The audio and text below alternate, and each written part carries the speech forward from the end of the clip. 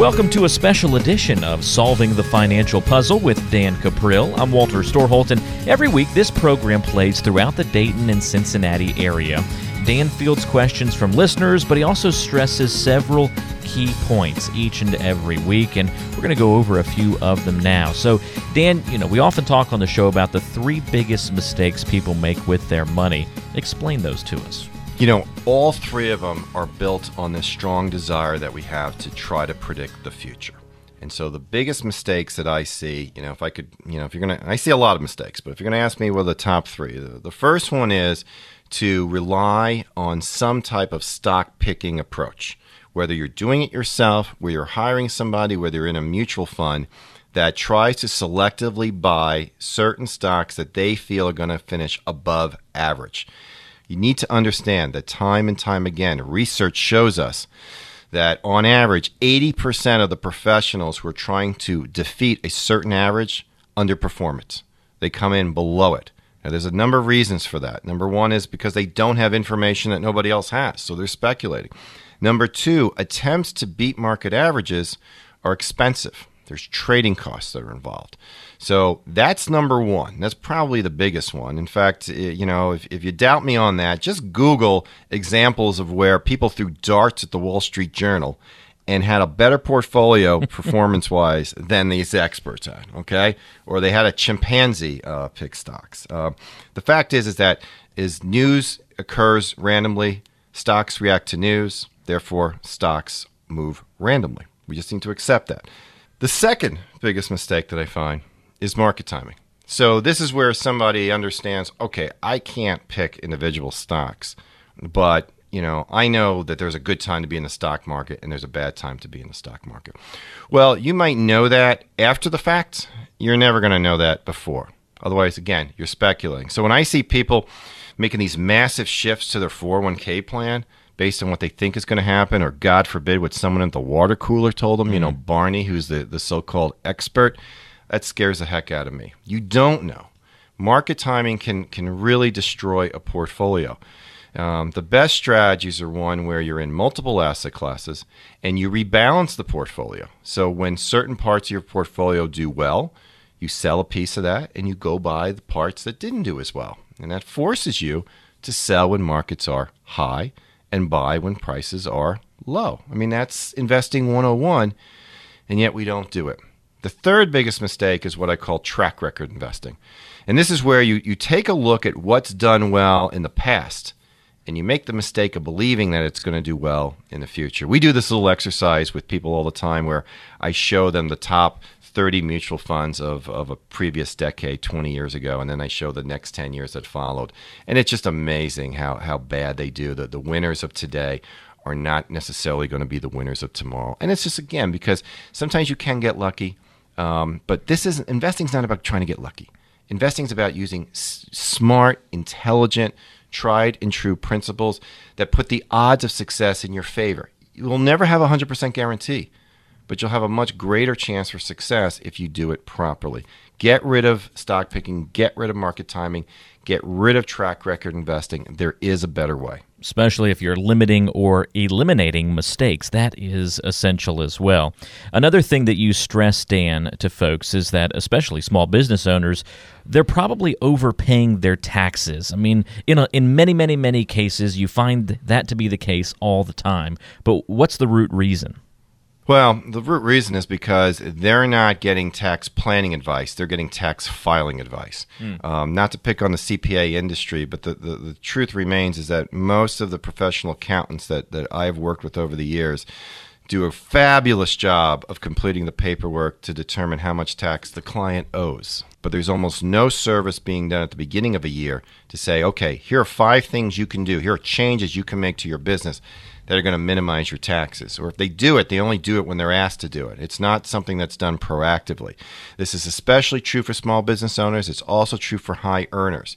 There is a difference. And one of the things that we work with our clients very carefully on is planning. In fact, I like to emphasize to clients that done properly, any fees that I charge you to work with me will be extremely small compared to the tax savings going forward. Can't promise that for everybody, but for a lot of people, we can, especially small business owners. So understand that there's a lot of strategic things that small business owners can do. They're not doing it, and it's just simply because they're not getting the right advice. They're not getting the right expertise. I'm not telling you have to fire your CPA. You can love your CPA. I probably love your CPA. But what I am telling you that there is a difference between planning and filing, and too often we're not seeing the planning being done, and it's a real shame because people are voluntarily paying Uncle Sam far more money than they should. And small business owners, you guys pay enough as it is. This is a special edition of Solving the Financial Puzzle with Dan Cuprill, right here in the Cincinnati and Dayton area with Matson and Cuprill, your local wealth coach. I'm Walter Storholt, and you can find out all about Dan by going to quizdan.com and listen to the show each and every week. Always fresh material, new things that we're talking about to keep you up to date with what's happening. We're talking about some of the key points you need to know about on this special edition of Solving the Financial Puzzle, some of the things in the financial world you need to have an eye on. And every once in a while, Dan, you give our listeners a great strategy. And by, of course, every once in a while, I mean every single week. One of my favorites is how you show people a way to convert a traditional IRA to a Roth IRA. Saying it is simple, but doing it and incurring little to no tax is another story. Can you explain how you do that? It varies from client to client as far as what we can do. But with a lot of people, we are able to help them make that conversion from an IRA that is going to get taxed when you pull the money out to a Roth IRA that once the money's in the Roth, it's no longer going to get taxed. It's tax-free. Now, if you make that conversion, very often people will pay a significant amount of tax along the way. So if I take $1 million and I convert it to a Roth IRA, well, I got to come up with maybe $400,000 in tax, or whatever the amount will be, there's going to be a percentage. Sadly, a lot of people just do that. They don't really think it through. Through the use of strategies that involve charitable giving, for example, we can reduce that tax dramatically. Now, sometimes people will say, well, I'm not really charitably inclined. Well, you know what? When you're giving money to Uncle Sam, believe it or not, that's considered a 501c3. That is a charity. So the question I have for you is, would you rather give it to the government or would you rather give it to St. Jude's Hospital? The choice is yours. In the case of converting a Roth IRA over tax-free, a lot of times it's a very unique strategy that we'll recommend where an individual sets up what's called a charitable lead trust. Money is put in that trust, and this is not money that's part of the IRA. And the way the charitable lead trust works is it'll give the charity income for as long as you're alive, but the main principle stays intact.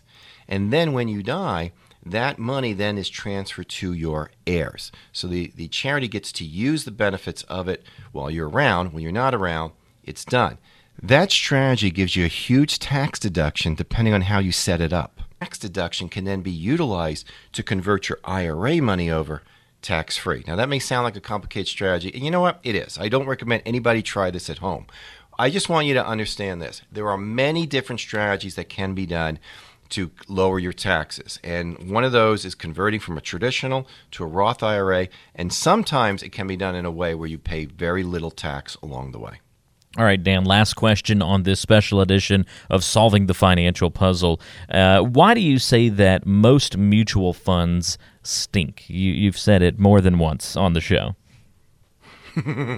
Well, the reason, and I'm tough. First of all, let me emphasize this. I love the mutual fund concept. The idea that for $1,000 I can own 1,000 companies is great.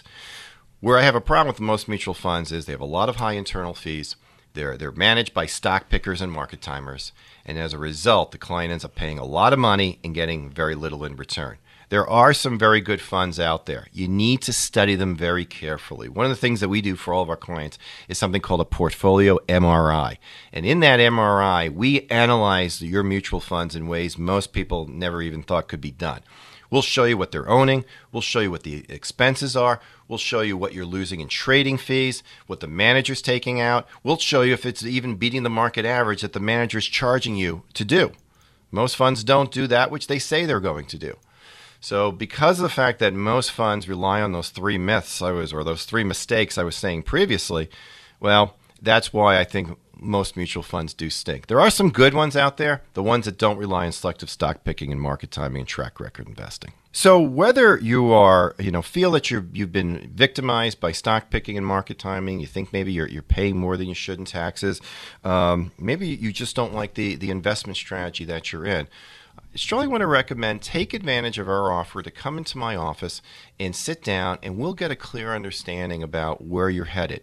My practice is set up not to sell you product. My practice is set up to develop for you a very specific strategy that first shows you the direction that you're heading and then shows you what changes you need to make.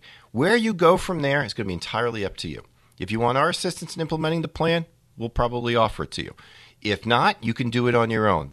What's missing for most people is holistic, unbiased advice that is done by putting the client's best interests first. I just don't see that being offered too often out there. And what we've done is we've structured our practice specifically to do that. So take advantage of it. The other thing, too, I'd encourage you to do, if you go to our website, which is www.quizdan.com, you can post on there any question you have for me. I'll be more than happy to answer it as a listener to this podcast. Go to quizdan.com. You can also call 844-QUIZ-DAN if you prefer to have a conversation on the phone. 844-QUIZ-DAN, your place to go. So there you have it, a few samples of what listeners to Solving the Financial Puzzle hear each and every week. And as a subscriber to the weekly podcast, so will you. Every week, this informative program will be delivered directly to your email inbox, so be on the lookout for it.